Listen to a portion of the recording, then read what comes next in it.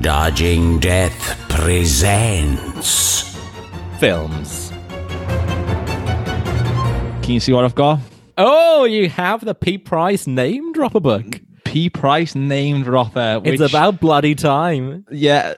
Well, we did say it'd be the subject of the first episode of Dodging Death Presents. Yeah. But I've got to be honest with you. I'm gonna. Are you diving straight in with this? Shall we diving straight in? Oh, you might as well at this point. I mean, well, Ryan, I think people have preempted what you're going to say. well, also, it's a difficult read, so it's not a binge reader, shall I say? Is it? I thought it'd be a page turner. Oh, a page turner. That's the word. That's the phrase I was looking for. Binge reader. That's a very Gen Z thing to say. That. Oh yeah, I've been Netflix culture. That isn't it? That completely has consumed me. Yeah. So I have started reading it though. Okay. But so I've read the foreword by Paul O'Grady. I believe it's forward. Oh, is it? Yeah, forward. But is there enough for me? There's not enough difference between forward, as in like the opening of a book, the opening preamble, and like the direction of moving, in advance. Oh, going forward. I see what you mean. Yeah. That's exactly what I mean. I think there needs to be more of a... who like this chat? Dent. Susie Dent. See, this is where when Paul's out the picture, Paul and Josh are out the picture, and I'm giving more time. I'm trying to put Dent get We Dent can on get board. into the minutiae of grammar. This is what the people have been yearning for, Ryan. I'm putting a dent in this podcast. Oh, here we go. Susie We've Dent. started strong. There we go. Yeah. So what I'm trying to say to you, is that I've read Paul O'Grady's opening like 5 pages of P. Price's I would name say dropper. O'Grady is quite a good booking for Price. I could have called that. Really? If someone says who wrote the forward, shall we say? Yeah. Forward. Oh, I don't like that word at all. Forward is ridiculous. Yeah, it is ridiculous. Too much emphasis, but I need to get in touch with Susie Dent just to see if she can know. Well, you say that, but her book has been recalled, hasn't it? I can't believe we're talking about this on the spin-off and not on the actual Dodging Death. No, I know, but we're too deep into the black and white word, aren't we? Paul doesn't like this chat. This is very much how, you may not know this, Tom Hanks has released a book all about typewriters. Yeah, do you know what? I didn't know that. Isn't there about like the journey of a typewriter? Like Yeah. So it's essentially he's done the Forrest Gump story if Forrest Gump was a typewriter. What if a typewriter was in Vietnam? But the thing is, much like the way the listeners don't really come to us for what we're discussing today, I don't go to Tom Hanks for my typewriter info. Who do you go to for your typewriter info? Don't know. It does. Do you have a source? Do you have a dealer? Currently, if I was to do like a family tree of people's faces, that one you'd have the Twitter egg emoji, just the blank space. No one fills that role. It's a void waiting to be filled. Maybe Hanks. Why shouldn't it be? I know. Well, he's the only one. He's carved out his niche, hasn't he? To be No, fair to he old has. Tom. Yeah. Hanks, as a foreshadow to people, will be coming up a lot in my list today. Oh, so Yeah. So shall we just say then that we don't think there's enough enough content within Paul O'Grady's forward. No. I agree with that. To sustain like the 45 minutes or so that we normally do for these things. Yeah. Which means we're going to have to come up with Plan B. Yet again. Yeah, So yet again. Yeah, Plan B too. Yeah. So a false start, another false start. Which is handy because I've already got a recording of you saying a false start. I can just redo that. So that means though, but what I would like this this podcast to be, though, the spin-off. This particular episode, or no, just as a whole, that there's always the threat of P Price. P Price content can just sort of seep in. It's the seedy undercurrent of the podcast. Yeah. He could come at any time. There could just be a P Price jump scare.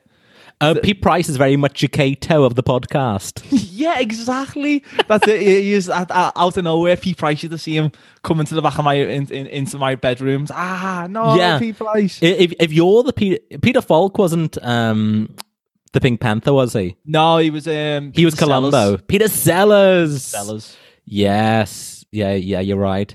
Maybe Paul could take on that role of the Cato character, but he could be like dressed up as P Price, so he'd have like a grey buzz cut. Oh, see, I like this. The thing is, though, in Paul's current state of, his lack of general working out and health now, I feel like we'd hear the heavy breathing as he comes up the stairs. Yeah.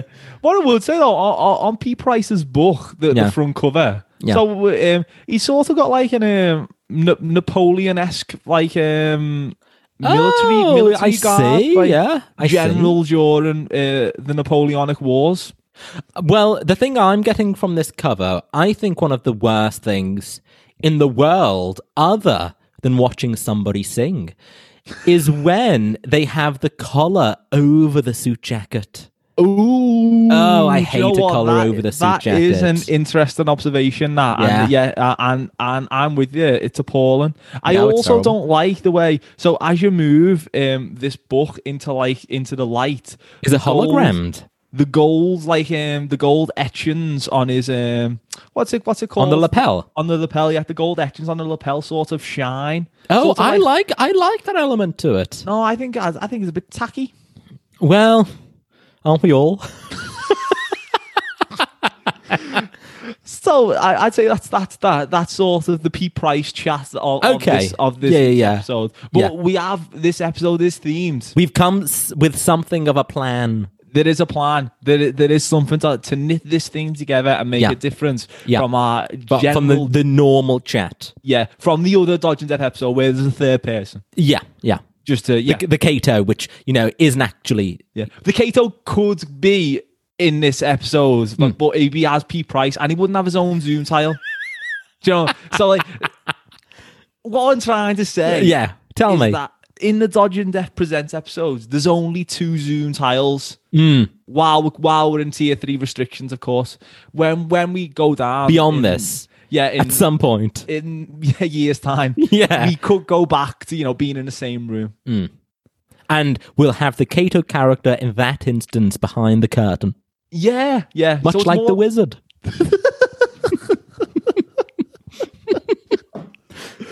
Anyway, do you want to introduce the theme? Okay, I feel it's about time.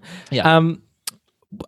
And don't forget, listeners, if you're unaware of what this Dodging Death presents is, it's where we take a subject and we're not necessarily mining for the gags. I just wanted to make that clear in case you're listening thus far wondering what's happening.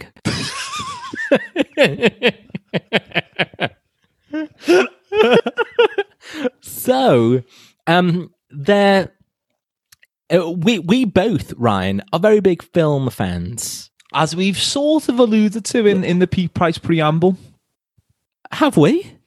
I mean, we said Tom Hanks and we said the Pink Panther. No, that's true. Yeah, that's true. I got who was the main character. Who was Inspector Clouseau on the Pink Panther.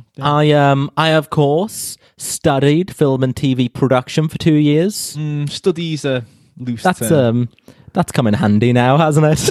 I think you encountered film and TV in what was described as an academic setting rather than studied.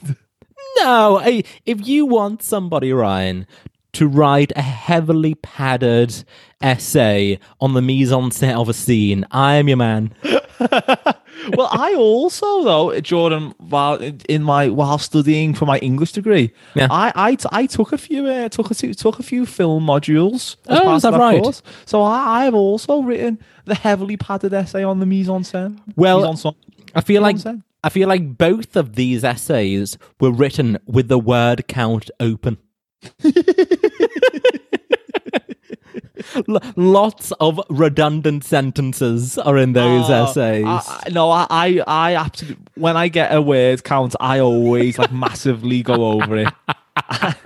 It's of a shambolic level just how much I supersede the word it's count. It's almost obnoxious how much you go over it's like, why? And I'm aware, I'm halfway through and I'm already double the word count. I'm like, why are you continuing with this? You need to be editing as you're writing, Ryan. Wrap it up now. Yet you still haven't made your main point. And we still haven't got into the subject of this. This is essentially the forward of this episode. Yeah. With this episode should be called We Need an Editor. The thing is, though, the whole point of an editor is to trim the fat. I feel like it'd be a very short episode. Yeah, it's been a lot of chewy fat, hasn't it? It's a bad bit of bacon. This is a very cheap cut. It's an unidentifiable piece of meat, really, isn't it? Like, what animal did this come from? We've been to your Lidl's for this episode. Yeah, it's like a weird hybrid between a grey squirrel and a rat. Right, so we both like films. Film buffs, shall we say? Film buffs. We've both studied them to a certain kind of academic level that won't really be playing a part of this episode. Can we self-describe ourselves as experts? I would say so, considering I have my framed diploma up here in the office. My distinction level in Liverpool Media Academy Film and TV. we're a budget Kermode than Mayo. You call me a Harvey salad cream.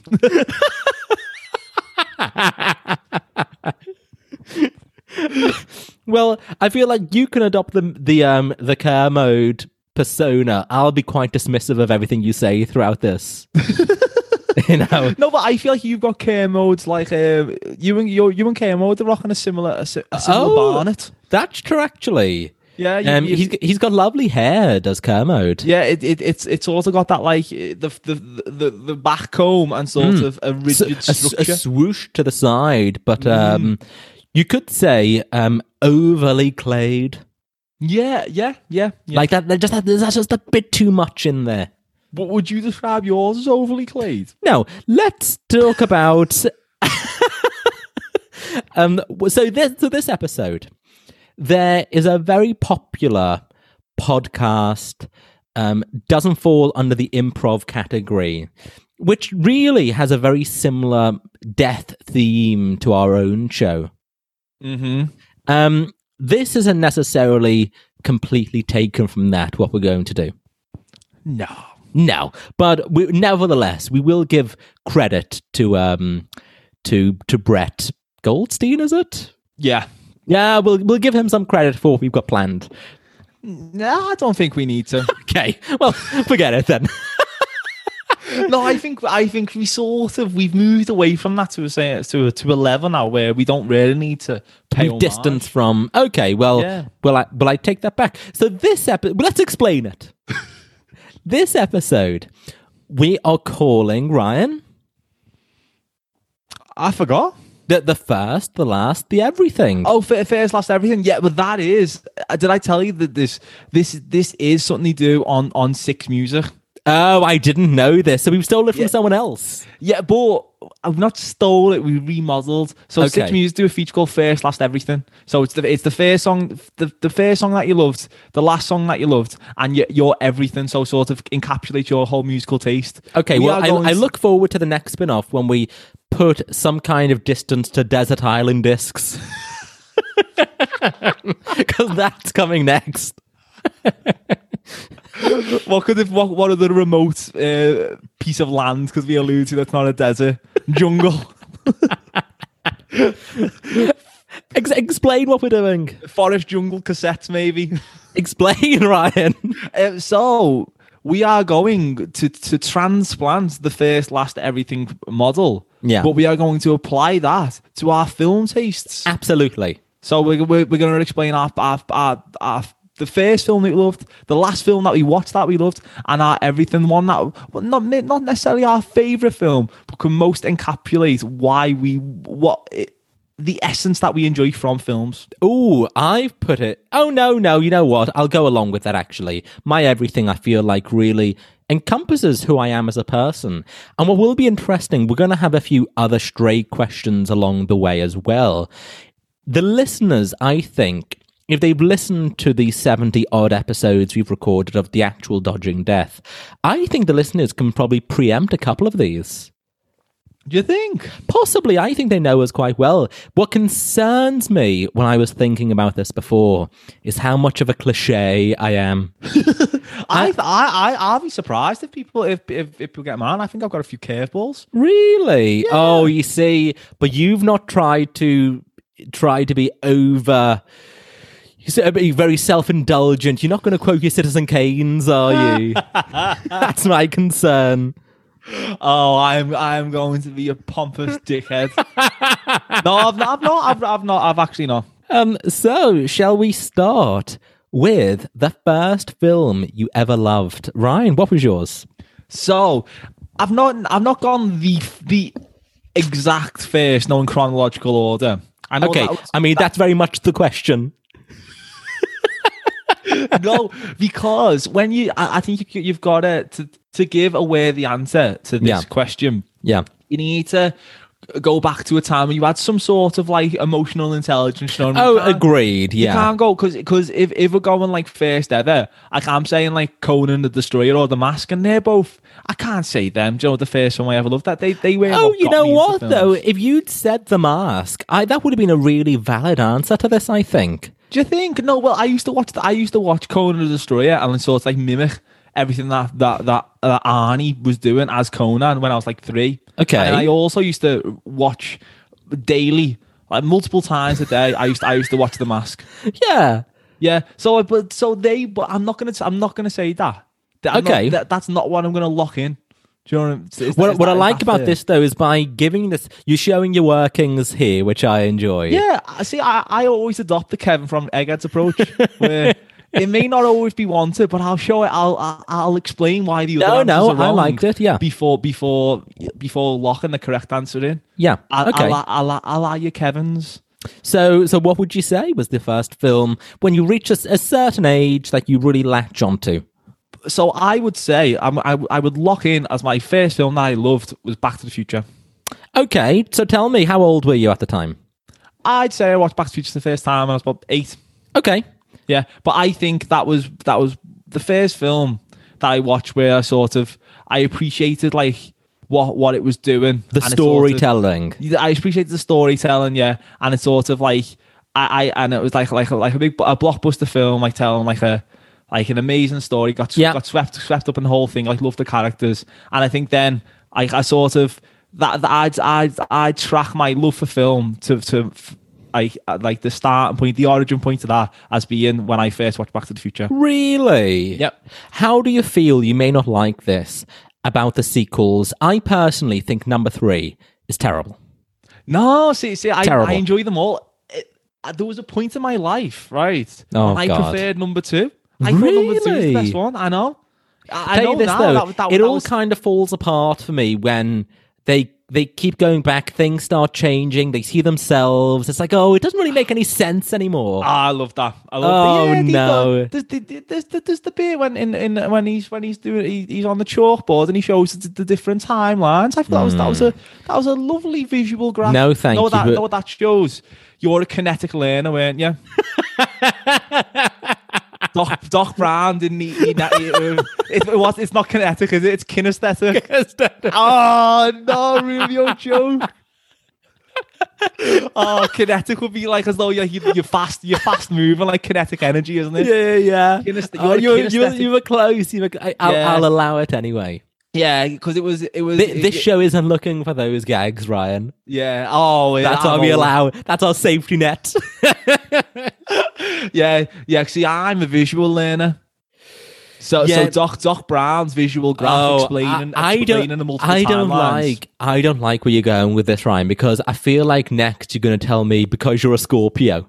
This isn't a thing. Or worse, one of my biggest pet peeves in life is when someone tells me their Myers-Briggs letters. I'm like, oh, God. What's that? Like when someone says, oh, I'm an INTJ, and that means that I only get along with... Oh, sit down. I've never heard of that. Haven't you? No.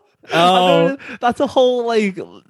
Is that a whole world you're unaware That's a whole of? world that I've yet to venture in. Oh, I'm yet astounded. to journey into the You're unaware Myers-Briggs. of your Myers-Briggs test result. It's supposed to be like it deep dives into your personality, and it characterizes certain traits that people have in a series of 4 letters. And people put so much onus onto this, it drives me insane. Oh. Yeah. I feel like it's weird that I don't know this. I'm baffled you don't. Yeah. I feel like I'm incorrect by being so, like... Yeah, this is like what Paul's like in every episode. You know what I mean? You're saying like a dead famous film, and he's like never heard of it. Like, I feel Jack like Nicholson, no idea. Yeah, Jack Nicholson, no, not him. Never heard of him. Yeah, I'm astounded. So Back to the Future is the first film you'd say you ever loved. Because I'd also, to continue this, I to this day will any film or book or TV show that's got time travel as an element to it, I am hooked. I love time travel. When time travel is involved, the opposite. Yeah, when time travel is involved in something, I am on board. Wow. Okay. Yeah, I will tend to give leeway to things that are a bit shit.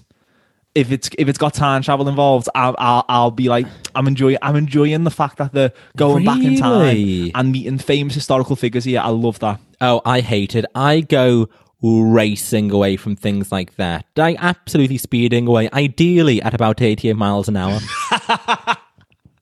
Now, the listeners could hear that coming a mile away. Oh, that joke. yeah. I knew it. I could see in your eyes that you were leading towards a reference to the film. And then when you were saying about speed, I was like, okay, here it comes. He's gonna say the speed that it takes to make it go back in time, isn't it? Okay, so we are locking that in. Yeah, Back to the Future. Locked in as my first, and I'm very happy with that. I'm very comfortable with that decision. Okay. I'm starting to wonder now whether the one I thought of is a bit too modern for this then, because my one, I mustn't have been as young as 8 when it came out. I suppose we can find out when it came out. This, I would say the first film I ever truly loved was The Terminal, with Tom Hanks, of course. Really? Oh, didn't we have Terminal chat in the last? It came out in 2004, so you'd have been 10. Oh, okay. Well, there you go. Let me just see if that's true. Yeah, because didn't you think that you were born the day the Terminal came out? No, I thought I was born the day Forrest Gump came out. Oh yeah, yeah, oh yeah. That wouldn't make any sense because it came out 2004. Yeah, yeah. And you're right, it did come out in 2004. I thought the music was great. I thought it was such good storytelling. And isn't it based on a true story? It is based on a true story about Victor Navorsky. Oh. A man whose country ends up in turmoil and he's ultimately left without citizenship. And because of that, he can't leave the airport legally, but he also can't go back to his country because it really doesn't exist.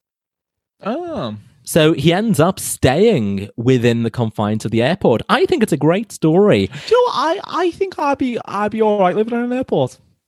I don't think so. I mean, it's not ideal. I wouldn't. When I'm thinking about my prospects, where I might settle one day, I'm not thinking John Lennon Airport. That'll do. Terminal 3. Yeah. Burger King on site. Yes, please. Where do we sign the lease? No, I just think that, like, in terms of places to have to live, I think airport it does have everything that you do need, and there's a lot of space. You will encounter people in a good mood because they're about to travel, go on holiday. No, you don't. You encounter your grumpy businessman jet-setting around the world. I think that's because you're more familiar with the jet setting lifestyle. Oh, I'm only ever in I hated the airport. So I think the majority of people, you would be like, oh, isn't it in a good mood? Oh, I mean, it will get grim. Like, absolutely. But I mean, I just think you're describing my life pre-lockdown. Yeah, every week I was in a bloody airport alone doing long haul flights. It was miserable. If only you had like a what's he called, Victor Navorsky. Victor Navorsky. Yeah, he could have like accompanied you. He could have been your airport companion. That's true. He could have told me what to do and taught me the tips and tricks on how to swoon Catherine Zeta-Jones. Do you know what? I don't know if I've ever seen the Termalino. Really, it's really good. And the end, Stanley Tucci as well. The end, the reason he's there, I'm not going to give away. It's really heartwarming, and he's carrying around the entire film this tin, and there's something inside the tin that the story wraps up with, and it's such a sweet thing. Is he a drug mule?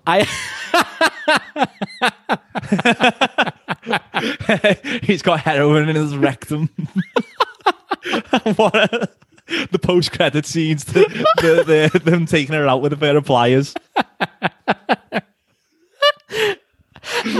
No, it's like such a nice story, and the tin was for sale on a movie memorabilia site for like £600, and I was on the cusp of buying it, and you know, really, that does show it's an oh yeah, like I would say, I would say even still, I think of that movie with such a warm heart. Do you watch it? Do you watch it regularly? I watch it, I would say, at this point, probably thrice a year I watch it. Oh, really? Oh, yeah. That's very regularly. I don't know if I return to any film that regularly. Really?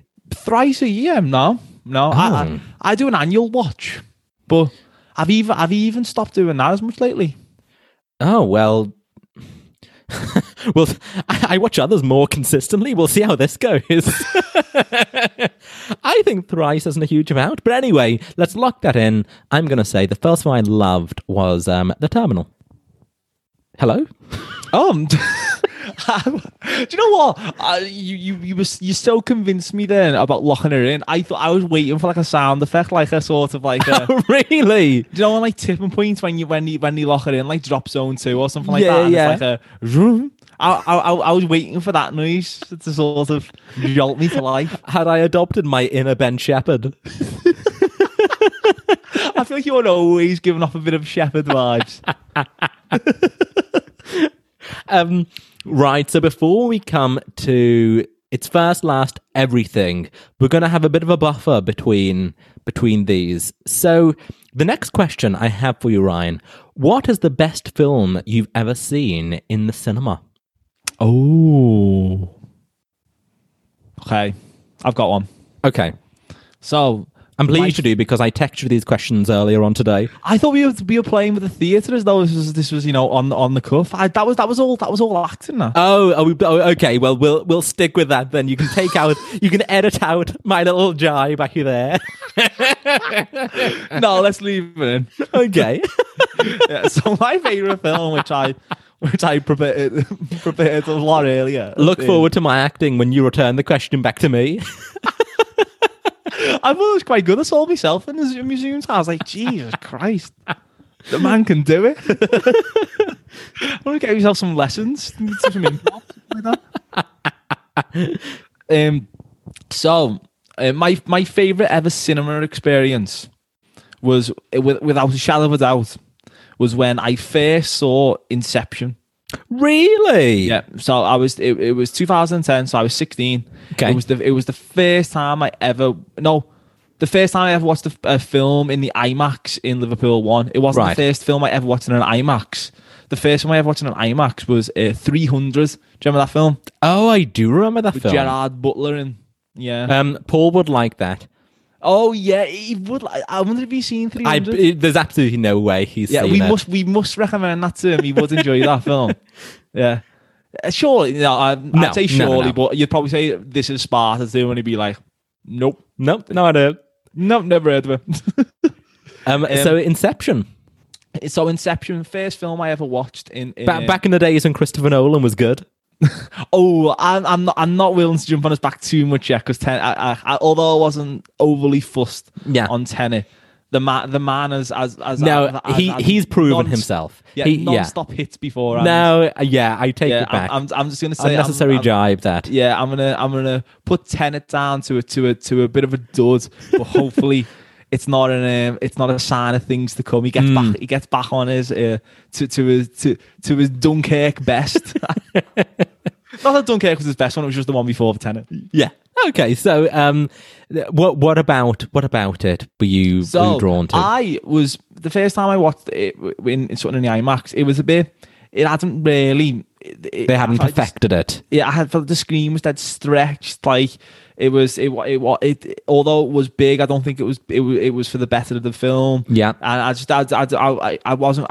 a bit overwhelmed. Didn't really like it. Didn't think 300 adapted to the format very well. Inception, on the other hand. Mm-hmm. So as soon as I sat in the seat and Hans Zimmer's score, and it was like a vroom, and I felt the seat shake. I was like, oh my god. This is going to be a spectacle. This I was hooked straight away, and then just immediately, and then it's one of the most original films I've ever seen in my life. That it like sort of drops you into that dream logic world straight away, and you bought it. You bought everything about like all these new ideas that he brought about dream logic. And you just went around, you went with the ride. You cared for all the characters absolutely. And then it's obviously the soundtrack as well. Oh, next level to this. So I went to see Hans Zimmer when he live, and you're there waiting for time. I'm waiting for time, and he played it in the encore as well. Oh yes, yeah. The man knew how to build a set list, and brought a tear to the eye. Really? Yep.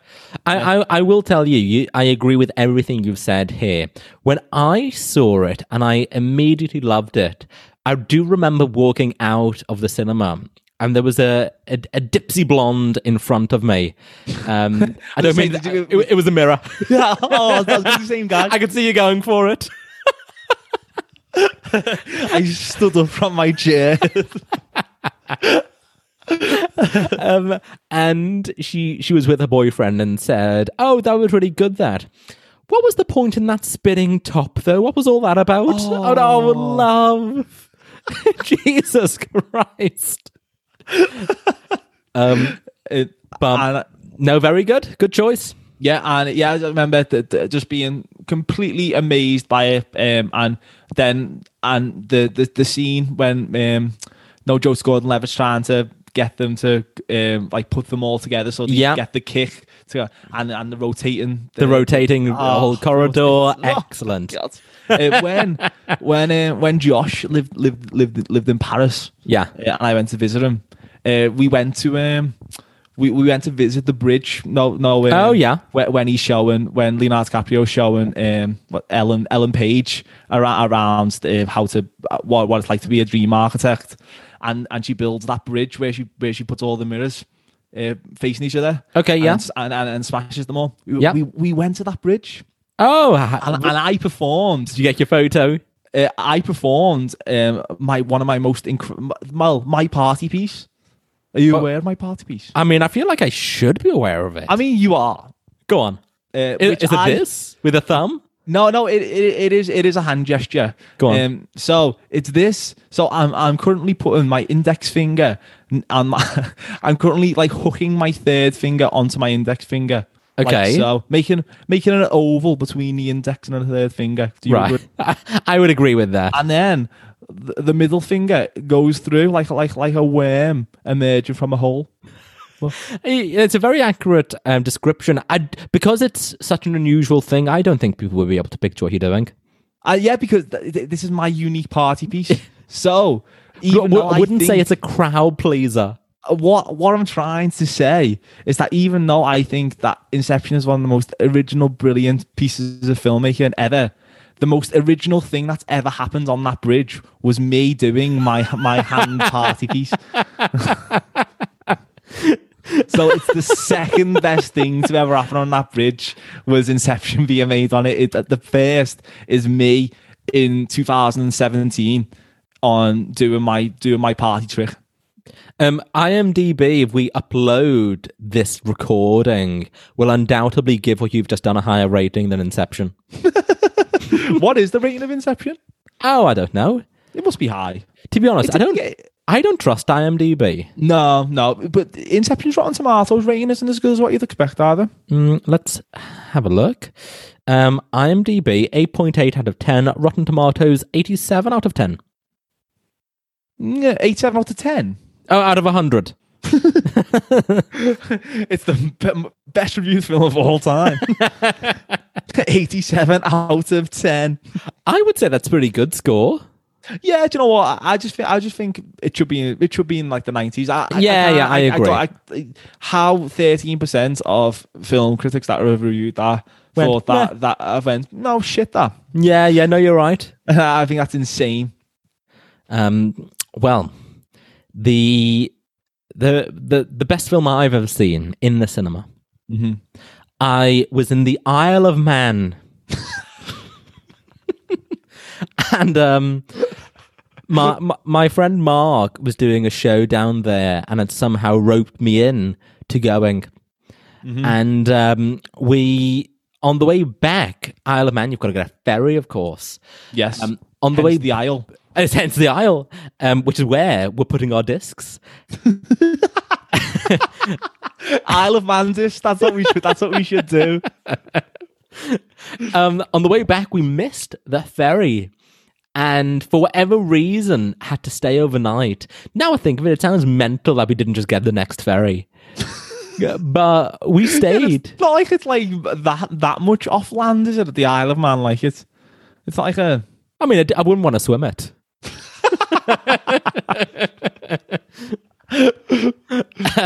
So we stayed overnight, and to kill time, thought, well, let's go to the cinema. And this particular film was on. So we decided on getting snacks to go in. Popped into Asda, and I bought myself a tray of a dozen iced buns as my film snack. Yeah. And we headed in to see Gravity. Oh. Yes. And I'll say, I was so engrossed in the film and found it such an incredible watch. I probably only got through about 8 of the buns. So ice buns, I wouldn't have thought that would have been your choice. I always find the ice. I do like an ice bun, but I always think it's a little bit dry. I prefer it when it's got jam in the center. Oh, I agree. It was regrettable. To be honest, the buns were the worst part of the whole experience because the film. Oh, I thought it was spectacular watching it. Do you know what? I agree with Gravity. I think it was such a great pictures watch that I will probably never watch it at home. I completely agree with you. I haven't watched it since. Yeah. So I just think it would lose a lot not seeing everything on the big screen. So I think that's a good one. A good one for that reason. It requires the cinema. Another one of those was the boy with he was on a boat and there was a tiger. Oh, Life of Pi. Yes, another one. Say the boy with the striped pajamas. I was going to say, oh my god, you monster. Yeah. Oh, it's spectacle filmmaking at its best. I want to hear the suffering in surround sound. What are you revealing here? The boy with the striped pajamas is not a cinema movie. So that's what I'm locking in. Gravity, best film I've ever seen in the cinema. Oh, okay. Yeah, I'm locking in Inception. Okay, excellent. Now, Ryan, are you someone who cries a lot at films? Do you find yourself getting emotional? I'd say I get emotional. I wouldn't say a lot. Oh, really? I wouldn't say a lot. No, I wouldn't say a lot. I mean, I am prone to the odd tear. Okay, but I wouldn't say to an excessive level. Yeah, I wouldn't say it's a regular occurrence. Okay, like so Inception though, when time plays, it does bring a tear. Inception never made me cry, although I am someone who does fill up quite a lot at watching. Yeah, not that it doesn't make me cry, but it's sort of more. You're overwhelmed with it. It's that sweeping rather that's the sort of the jerker in that occasion, not the fact that what's happening is quite sad or anything. Yeah, no, I get that. Well, can you tell me, if anything, what film makes you cry the most?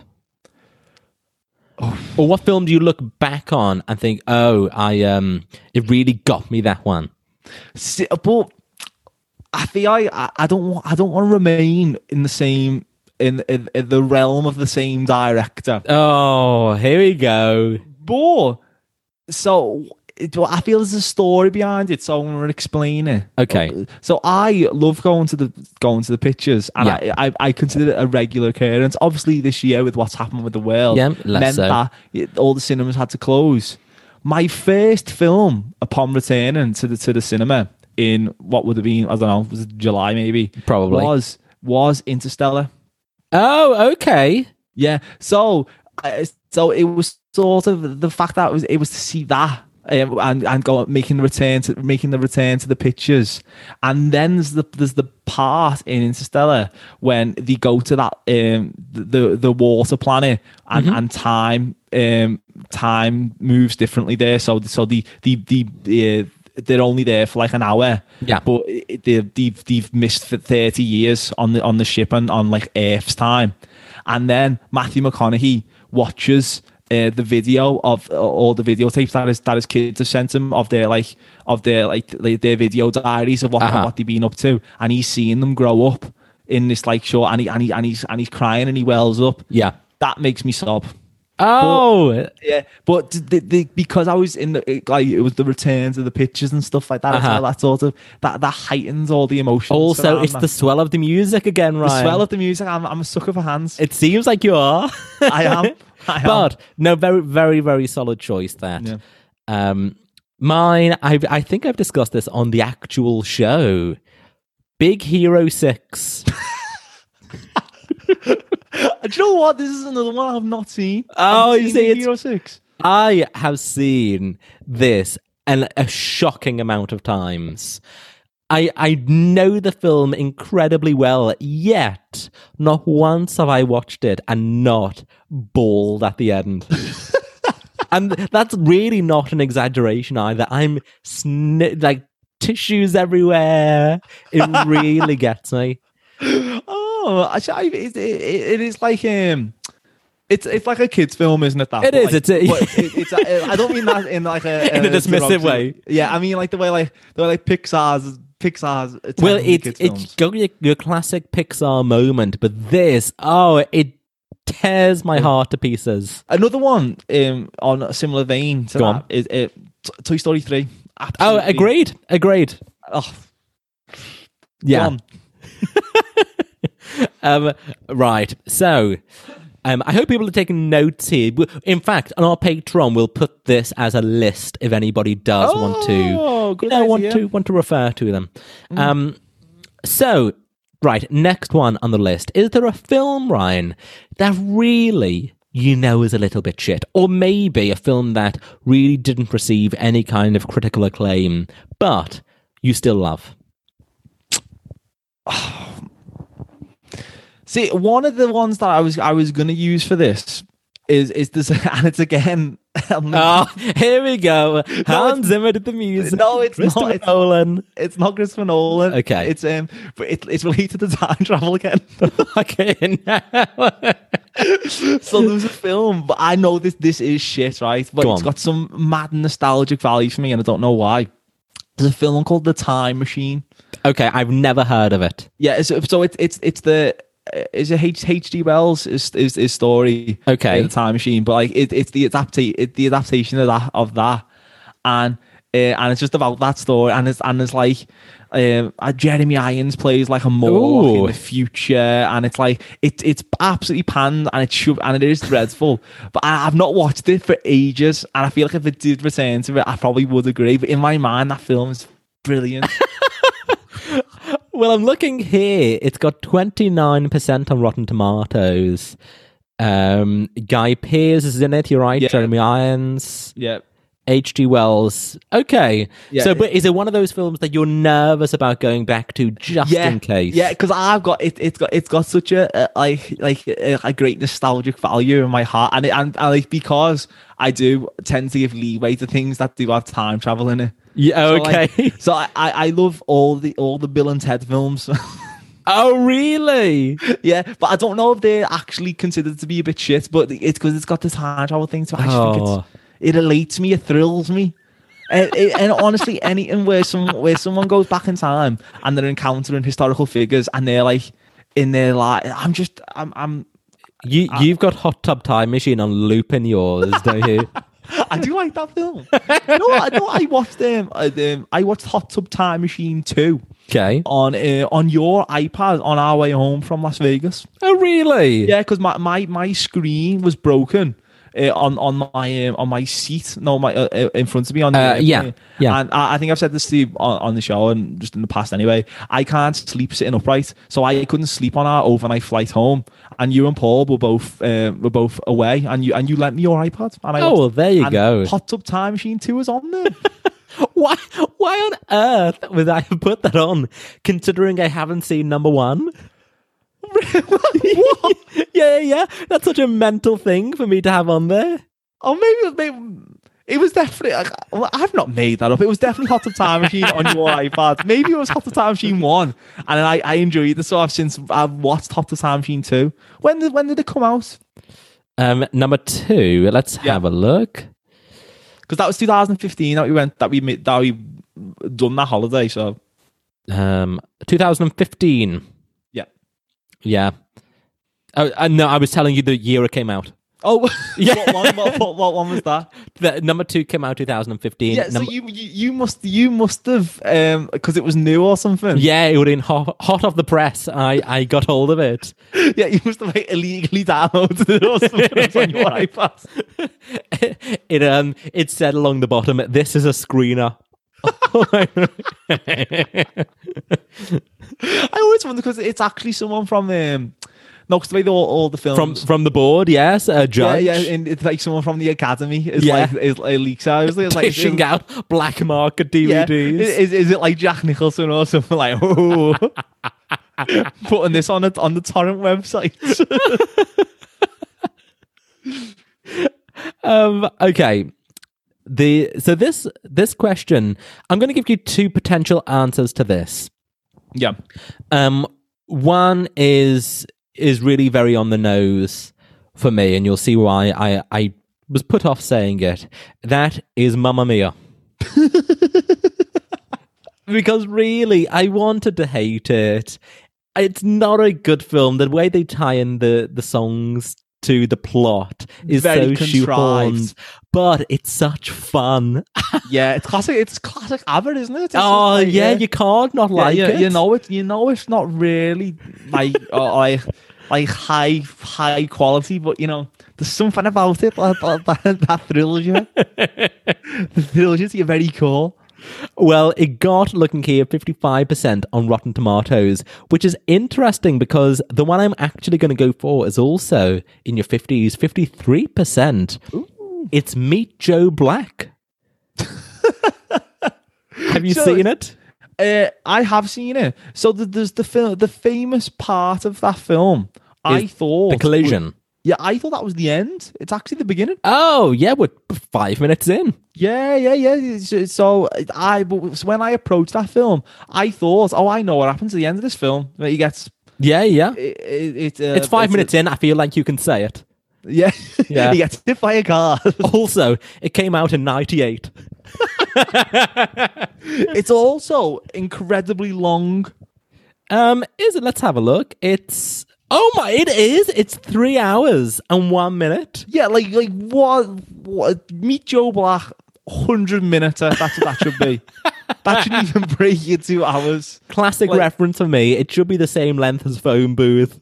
Yeah, like that. Like Meet Joe Black. It's mad that you'd have to watch that in like 2 sittings, maybe. Do you know what I mean? It's like that. Whoever it was, the fellow who directed that called Martin.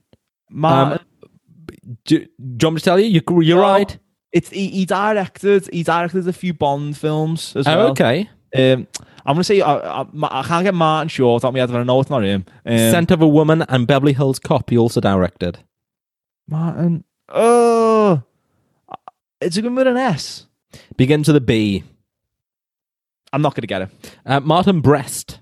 I wouldn't have got that. Yeah, music by Thomas Newman, which is excellent. I haven't seen this in years. So Martin Brest didn't direct any of the Bond films, did he? I've got that wrong. Oh, I don't know. I've gone away. I was thinking of someone else. Oh, okay. Well, I've not seen it in years. I remember loving it though, and I think it'll still stand if you can watch it over a few days. You know what? Brad Pitt sells a film for me. And don't forget there's Anthony Hopkins. Hopkins less so, but Brad Pitt. Well, there you go. Yeah, I to be honest, I stand by this choice. I've not. I don't think I've watched Meet Joe Black for. I don't remember anything about it really. Shall we make a night of it? Well, bloody hell, it's a way to fill some time, isn't it? I know. The hefty old piece, Meet Joe Black. It should be called Get to Know Joe Black. Get intimately acquainted with Joe Black. Yeah, I'm best friends with Joe Black by the end of it. Right. What, Ryan, was the last film you loved? So we're returning back to the theme. Okay. So with this one, yeah. Again, I've been a bit loose with the question. Okay. I hope you don't mind, right? Yeah, at this point. So the last film, sort of, I love, released chronologically. Yes. Yeah. What was a horror film called The Oak Room, which was great. But I'm not gonna lock that in as the last, because I've watched the film since then. Like, sort of, I'm going on my timeline rather on the timeline that was released. Okay. But you should watch The Oak Room. I've never heard of that. I've just made a note of it. It's new. It's got Walt Jr. in from Breaking Bad. Oh, okay. Fantastic, great film. It was released at a horror film festival called Grimfest. Right. That was done virtually this year because obviously the pandemic. Yeah. I watched it as a part of that, and it's brilliant. So definitely watch that. But what I'm going to lock in is my last, because I watched it like 2 days ago. It's a film from 1948. So okay. Chronologically, but it's called Key Largo. Have you heard of it? Never. So it's got Humphrey Bogart, Lauren Bacall, and Edward G. Robinson in. Okay. And I always watch it when I'm feeling a little bit ill. Oh, is that right? Yeah, it's your go-to. Yeah, because so just what happens? Humphrey Bogart is a returning soldier from World War II, and it was a soldier in his platoon who died. He goes to visit his family. Okay, and it's his wife and his dad, and they own a hotel in Key Largo in Florida, and in the Florida Keys. Yeah, and there's a storm as he's there, which sort of locks them in. But there's also a gangster who was returned. He's been like he's in exile in Cuba, and he's returned to America to do like it's like a counterfeit money deal, and so they're all within one room. Oh, okay. In the hotel, there's tension. It's got Edward G. Robinson as a gangster, and who's an amazing actor. It's got Humphrey Bogart in, just obviously just oozing charisma. I'm sold. Yeah. But it's because it's like such a there's this big storm going on. I always think it's a good film to like sort of. Like when you're feeling a bit unwell, you can like watching like a cover. And it enhances it. It's like it's raining loads outside. Sort of. You can hear that pitter patter. Yeah. I just think you've got yourself some snacks. Yeah. Okay. Well, I wonder whether I potentially have misjudged this category, because I really took this as the last film that replaced the first love of The Terminal. See, but this is the interesting thing about this feature. I think it depends we're just throwing first, last, everything. You take that however you want. Oh, and indeed I have. Yeah. So neither of us. What it really should mean is the chronologically the last film, like the last new film that you loved. But, I see. Yeah, but neither of us are looking at it. No, there's not been many hits released this year. Yeah.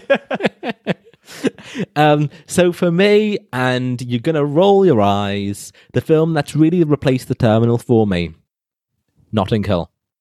Notting Hill. Notting Hill. But you've taken this last thing. So isn't Notting Hill is your favorite film, isn't it? Well, it is. And I say that because I only saw it about for the first time, I would say less than 2 years ago. Oh, really? You could say 1 year ago.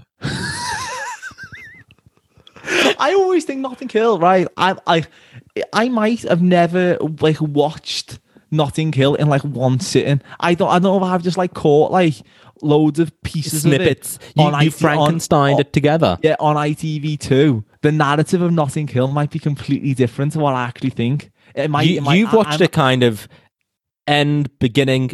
You're time traveling Notting Hill is what you're doing. Yeah, I'm so thrilled by that. I bet you'll enjoy it. Yeah, I can't enjoy just like a linear film. It's like it goes chronologically. Yeah, if it hasn't got like a historical figure in there as well, I'm like, oh no. So I've invented my own bit when Hugh Grant's talking to like Woodrow Wilson before World War One. Weird out of all the historical figures. That is mental. That was your go-to. Woodrow Wilson. That was random of choices. Bizarre. Yeah. Bizarre. Like, baffled myself there. But yeah, I saw it about 2 years ago. Immediately loved it. I've watched it more times than Big Hero 6. And yeah, I think it's so funny. Big fan of Richard Curtis generally. And yeah, I think really, Richard Curtis, though, really, cinema doesn't get better. Richard Curtis, though, has came under fire recently, hasn't he? For what purpose? From the writer of Yesterday. So Yesterday, it came out last year. It was the musical about the Beatles, where the fella he has like an accident and he wakes up in a world where the Beatles didn't exist. I'm not all that about the Beatles, so I never watched it. Yeah, well, I do love the Beatles, but like I was never really. James Corden's in it, so like, okay. I didn't watch it. I wasn't that fussed on the premise anyway. Yeah, and but the original writer of that story, of that plot, the film Yesterday was a bit dark. So in the film, he starts like performing Beatles music that he remembers just from before his accidents that the world now no longer does. Yeah, and he gets like super famous in the film. In the original script, it was darker, and he never got famous from performing the Beatles stuff. So it's a bit darker. Okay. So Richard Curtis changed like the script, and he apparently never gave no credit or something to the original screenwriter, and they got real people turned on him on the internet. I remain Team Curtis. You'll be surprised to hear. Right, we have two more, Ryan. Okay. So we are approaching the festive season.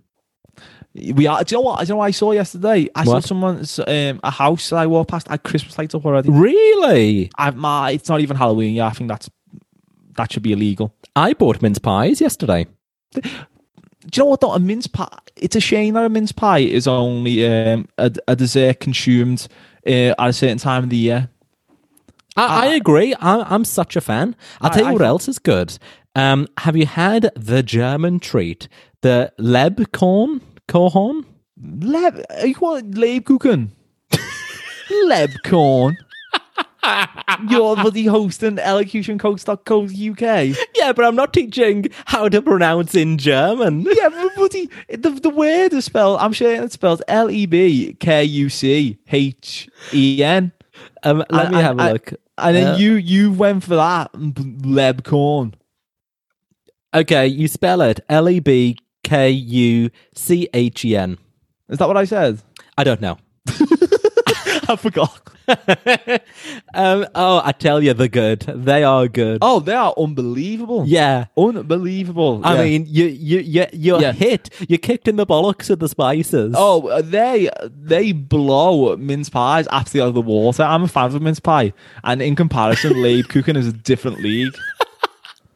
Yeah, absolute next level stuff. It pains me to say it. I might agree with you. Oh yeah, it's sort of like I love it when it's got that crispy outer shell. I sort of like, yet it's still soft. Yeah, I rest the teeth on the crispy outer shell. That's how I approach a Leibkuchen, and sort of I create like a little crunch. Now, as though like I'm walking across like an an icy lake, and it's that, and loads of cracks appear in it. That's what I do with the teeth at the top of the Leibkuchen.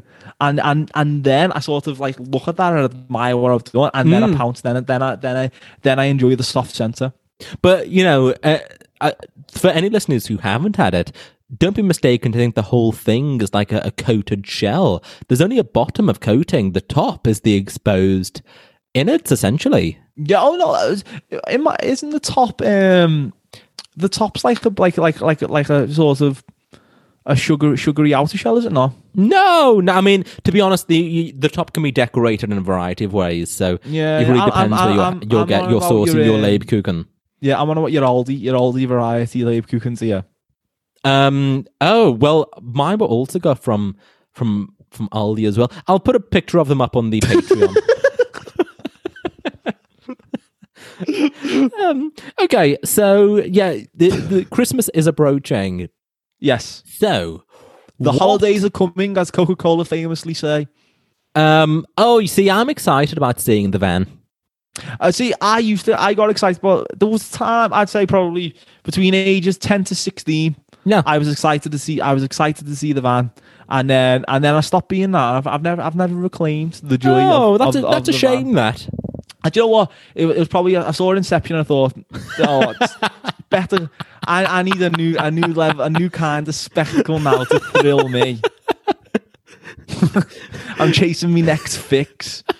I need Hans Zimmer. No longer would a big red van cut it. Yeah, if Hans Zimmer done the music for the big red van advert, I'd be all over it. But unfortunately, yeah, it's not so. So it doesn't land on me anymore. No, that's a shame. But with it approaching, have you got a film, Ryan, that you watch in the run-up or maybe even on Christmas Day, like a tradition each year? Well, I do, but I don't want this.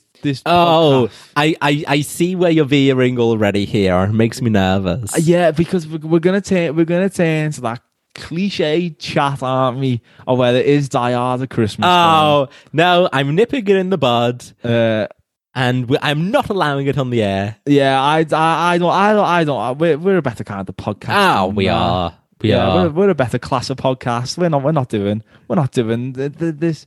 People aren't really serious a Christmas film, but when you watch it, actually, it's like, all right.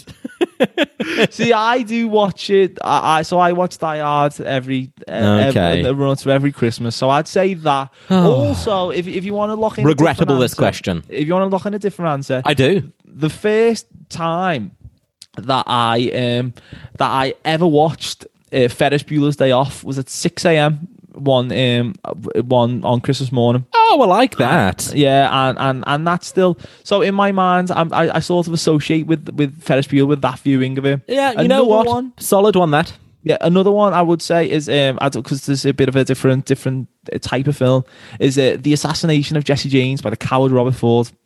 Okay. When the weather gets like very when the weather outside is frightful, right? Damn. I like to set the fire. It's so delightful, right? And I'll watch because there's loads of so Jesse James has got have you heard of it? I have, yeah. Yeah. It's Brad Pitt plays Jesse James, and then Casey Affleck's Robert Ford, and it's like about the legend of Jesse James. But there's loads of like outdoor scenes where there's a particular scene and it's a snowy landscape, and I think it's quite appropriate for like a crisp morning viewing Jesse James. Yeah, and obviously again, outstanding film and amazing soundtrack. Again, I fear mine, comes from a less lofty level. When I tell you, on the run up to Christmas each year, the beginning of December, for maybe 6 years now, I watch the film You've Got Mail. Why is there? What is it about You've Got Mail that gives it that festive? Well, there is a Christmassy underscore to it. The middle section of the film revolves around the festive season. Is it? Yeah. See, I have seen You've Got Mail, but I don't remember. Is Dave Chappelle in it? Dave Chappelle is in it. He's Tom Hanks's friend. Again, a return of Hanks. But I really like it.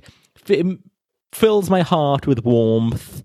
It's about a bookshop, and often then I will venture into your bookshops nearby, around the Christmas time, have a little peruse. I really like it. So that would be mine. None of your cliched shite over there. Cliched shite? I locked in, buddy. The assassination of Jesse James by the coward Robert Ford. Right. Final question, Ryan. Okay. This is your everything. What film would you say, not necessarily a film you think is the best film, but what film would you say represents you the most? See, I've not gone represents me. Oh. Because it'd be a damning indictment to myself if it does. It's more really, you've written your own questions here. I sent you mine, and you're like, okay, you're very much your Theresa May's just answering her own questions. My everything is running through a field of wheat.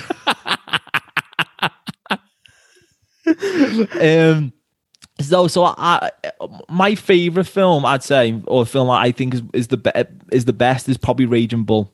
I'd still say that's what I've got with me number one. But that doesn't represent my film taste. Okay. I don't think. Even though I think Martin Scorsese is my favourite director, I wouldn't say. I tried to pin it down to like... Funny you say that with none of the films you've mentioned previously being his.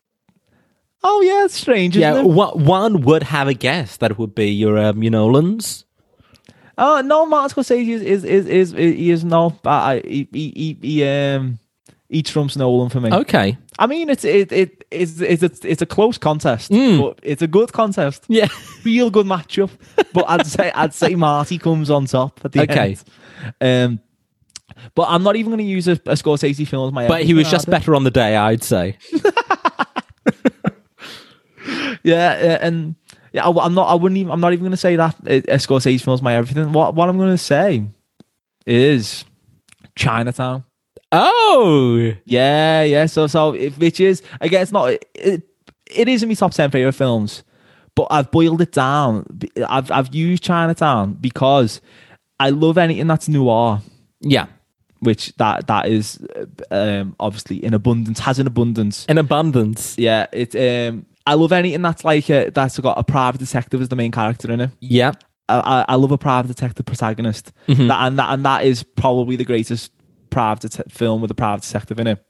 I love films that do a conscious homage to a previous film form. Okay, so Chinatown is a neo-noir, so it's consciously a tribute to the 40s film noirs. So I love it when something does that. So sort of like it's slightly taking you back in time. Yeah, so the history of film genre is sort of a character and a piece. Oh, I love that. Okay, and I don't think a film does that better than Chinatown does it with film noir. What did you think of Hugo? Hugo, oh, I love Hugo. Scorsese. Yeah, I know. Yeah, amazing film. Yeah. But yeah, nowhere near like one of my favorite films, but like a great film from a crafting point of view. Very good. Yeah, and obviously that does it's very consciously about the history of film, isn't it? Hugo? Yeah. I think with Hugo, it's the last good use of 3D film. Has there been any? Well, I think Hugo, because there's that scene when it swoops through like the train station, and when you've got the glasses on, you're swooping through the train station. No, it's very Spy Kids 3D when the big thumbs point at you through the screen. I think there will be another in like 15 years' time or something. There'll be another movement from like film producers being like, let's give 3D another go. Do you think they'll have another think crack at it? Yeah, and everyone's like, I don't like it when it comes out at me. I'd rather not have the glasses on. I know, it adds nothing for me. 3D. I wouldn't thank you for it. So go on. So back to my everything. Yeah. The dialogue with in Chinatown is amazing. It's obviously got an unbelievable performance from Jack Nicholson in it, and it's set in LA. It's just like all these aspects. If you take these individual aspects of a film, you probably say, "Oh, you'll like that," and it probably I probably would like it if it's done well. And so Chinatown brings them all together, all encompasses them all. Yeah, so that's why I'd say it my everything. Okay, very solid answer that.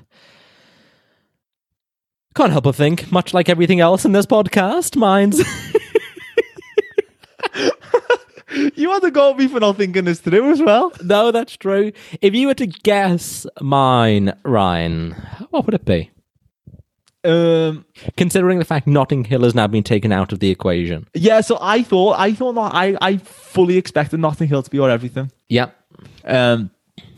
What will I say? I'll answer for you unless you can buzz in beforehand. The film, I think, as much as a cliche as it would be for me to say, the film I think really characterizes what I like in cinema. Bridget Jones's Diary. Really? Yeah, I'll tell you why. Because it's solidly written. It's funny. You've got a great soundtrack. It's heartwarming. Yeah, but I feel like Bridget Jones. I feel like it's more aimed at like a person who is a Bridget Jones. I wouldn't say you're a Bridget Jones. You're not like a haphazard. No, but really, I'm more looking towards your your Hugh Grant. Hold on, Colin Firth. I'm really looking towards your Hugh Grant and your Colin Firth in the role. Oh, you know. See, I thought like people would say Bridget Jones. Everything would be like, oh, I'm such a Bridget Jones. I'm a klutz who's like always getting myself into crazy situations. I mean, you do often find yourself in crazy situations. But no, that's true, and I am often on the couch in my pants eating ice cream. Oh, maybe so. Maybe you're more like the Bridget Jones than what I thought. Yeah. Sad songs in the background. Did Richard Curtis have anything to do with Bridget Jones? Yeah, it's his film. Oh, is it? Yeah. Oh. You've got Hans Zimmer. I've got Curtis.